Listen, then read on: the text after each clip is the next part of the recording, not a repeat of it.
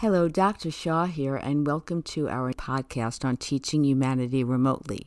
Today, I really want to talk about something that's very important.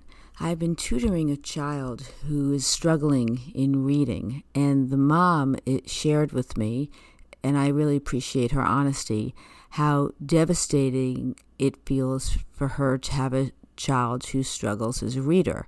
And I shared with her that I too had a child who is a struggling reader. And because I was a struggling reader, I really put so much emotional pressure on my child because I didn't want her to endure the struggle that I endured. And the truth is that my daughter had a very different personality. And had I not put my emotional baggage on her, it would have not been a problem for her. You know what I'm saying? She would have learned how to read, which she did. It just took her a little longer. And she would have not had any trauma. But because I had so much trauma when I was a struggling reader, I sort of gave her pressure. And really, the whole point is that if we just trust, know that we're doing the best we can for our children, and know that our children are doing the best that they can, trust that, our children will learn, and everyone learns in their own time. And some children take longer to learn how to read than others. And I really am so grateful that my daughter wasn't as emotionally encumbered as I was as a child. So when I was a struggling reader, I was very devastated. But for her, it really wasn't a devastation. It was almost like she knew that she would get to a place where she could read. She knew she was doing her best.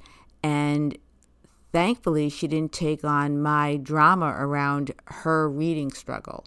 So what I'm sharing with all of you is that if you invite your child to the party, and if it takes them a little longer to be comfortable at the table, just allow that and make sure that you can have your feelings. Your feelings are your feelings, but you really cannot put your feelings onto them and make your feelings become their feelings, especially if your feelings are more negative than their experiences.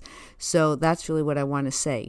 And I shared that with the mom, and the mom said that she's feeling so much better and that now she is separating from her child. She's allowing her child the opportunity to have the time and maturation. And in fact, her child is learning how to read, and now her child's happy reading, and the mother's happy not pushing her and making it a big thing, because it's really not a big thing. It's only what you make it. And it really brings me to another side note, which is that we really do make our realities, so it's very important that when we have a struggle, we don't put our interpretation or our struggle onto our children.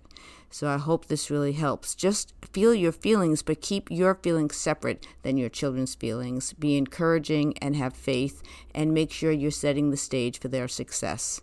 Until next time, please feel free to visit my website at learnwithmeremotely.com. Thank you.